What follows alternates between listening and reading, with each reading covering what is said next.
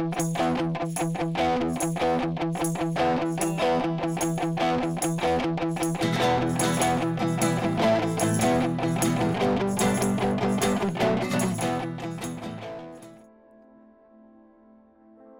alla käraste lyssnare.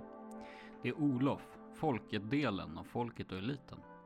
Tyvärr är eliten, det vill säga Leo, inte med idag och kommer inte vara det den närmaste tiden. Tanken var att vi skulle annonsera en sommarpaus och släppa ett dubbelt temaavsnitt om internet. Det kommer få vänta till hösten. Men jag kommer att teasa om det i avsnittet. Vi kommer kicka igång höstsäsongen av den här podden med en marxistisk analys av internet.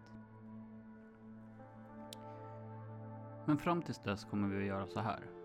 Jag, Olof Folket Berglund, kommer släppa krönikor i den här feeden som salva för de myggbett vi orsakar. Jag vet i skrivande stund inte vad de kommer att handla om. Till skillnad från min samtid försöker jag mig hålla borta från de snabba klicken och ragebait. Det fördärvar den här sedan tidigare så sargade själen att jag måste hålla mig borta från dagens snackisar. Men jag är en person, och om det är jag som ska göra de här, skriva och publicera de här krönikorna helt enkelt, så kommer det handla om mina intressen. Kultur, konst, skillnaden mellan kultur och konst, konflikter, mig själv, andra människor, Hollywoodhistoria, samhällsgeografi och sen såklart politik och gränslandet mellan det immateriella och det materiella. Då så. Vi kör.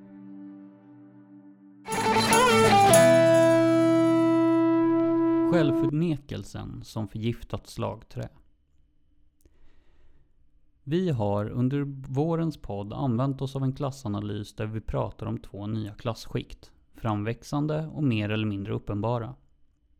Transferiatet som försörjs eller omhändertas genom transfereringar i form av bidrag, på kort sikt värdefullt och nödvändigt, på lång sikt potentiellt förödande.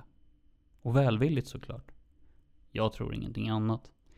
Det är givetvis så att människorna som står för att det ska se ut på det här sättet vill allt väl. Men the road to hell och så vidare. För det är dem jag ska prata om. KD-klassen. Människor som vill ha en stor offentlig sektor med generösa bidrag åt alla håll. Vilka är de? Var kommer de ifrån? Och kanske framförallt, varför vägrar de erkänna att det är en egen klass med egna intressen? Eller kanske är det ett vi? Ibland ställer jag mig frågande. För när jag ser mig omkring och lyssnar i min närmaste krets så finns de där. Röststarka människor inom media, journalistik och akademi. Ett segment som jag på ren statistik borde tillhöra. Så i någon mån så gör jag det. Mitt arbete är dopat med statliga pengar. Det har mer eller mindre alla mina arbeten varit. Jag tycker också att statens finanser ska vara stora, om än välskötta.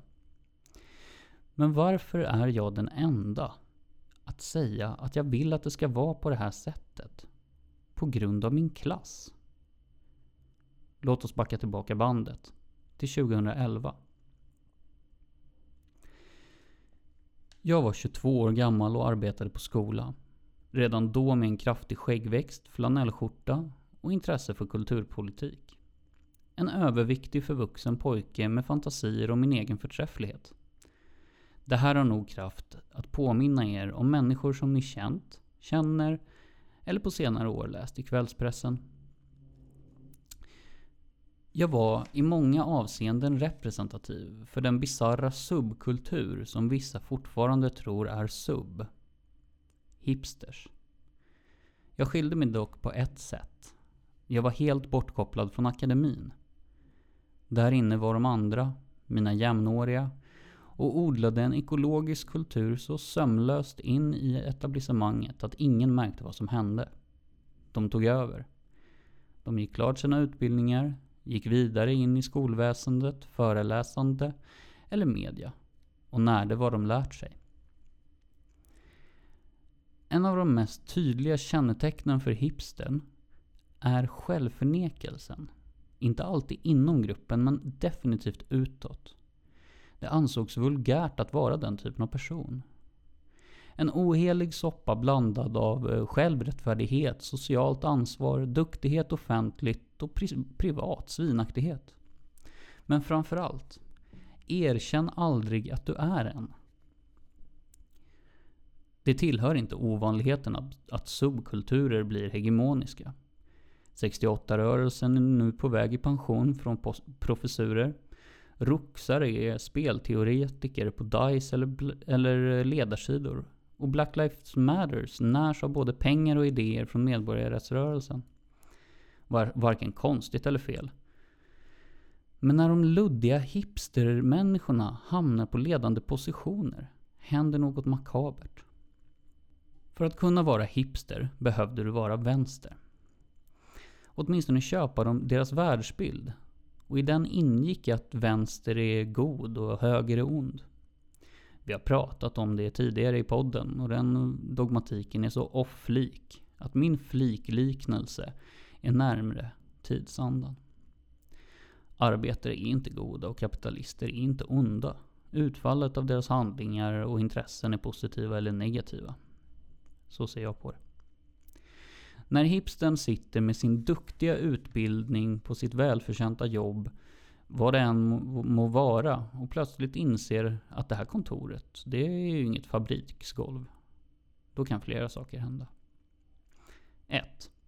Hen rycker på axlarna och fortsätter forma en grafisk profil åt någon myndighet. Tänk inte så mycket mer på politik igen. 2. Hen tänker på det klassystem hen lärt sig och, citat, blir kapitalist. Ja, eller så röstar de på Centern. 3. Den kognitiva dissonansen slår in. En ny krönika ska ut imorgon och hipstern vill ju fortsätta vara god. Utan att gå till ett faktiskt fabriksgolv eller vilket vårdjobb hen än hade under studietiden. Det 3 skapar oreda. Den före detta hipstern vägrar erkänna sin klassidentitet och med självförnekelsen högst upp i verktygslådan gör hen sitt beteende till ett mönster och förnekar sin kaderklassidentitet. Att klassen ens finns. Det ska ju bara finnas ont och gott, rätt och fel. Och den pladdrande klassen vägrar göra en klassanalys som överensstämmer med verkligheten. Inte för att de är onda, inte för att de vill något annat än gott för människor i gemen. Utan för att de har fostrat sig själva och varandra in i en världsbild där den egna gruppen inte existerar.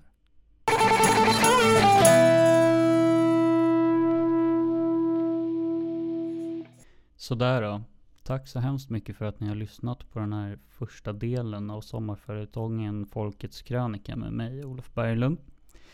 Jag kommer att släppa ett sånt här avsnitt i veckan och jag hoppas att ni har överseende med ljudkvaliteten och för första avsnittet också med innehållet faktiskt. Med tanke på att det här kom ganska plötsligt som ett beslut så har mer tid gått åt att försöka lära mig spela in och klippa skiten än vad jag faktiskt har lagt ner tankekraft på innehållet.